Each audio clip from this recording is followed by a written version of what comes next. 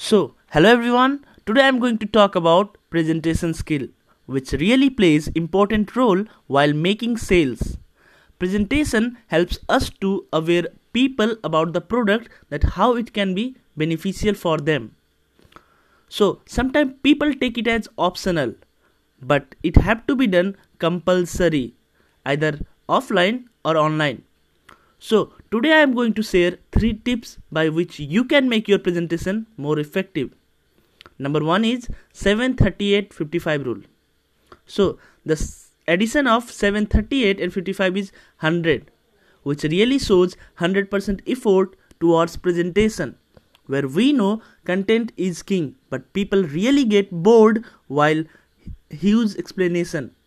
So we have to design our presentation as 7% content, 38% tonality and 55% body language, which really gives you some more good result.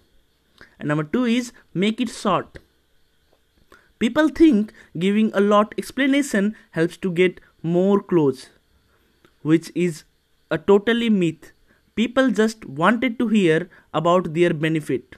So make it short and sweet. And number 3 is ask question.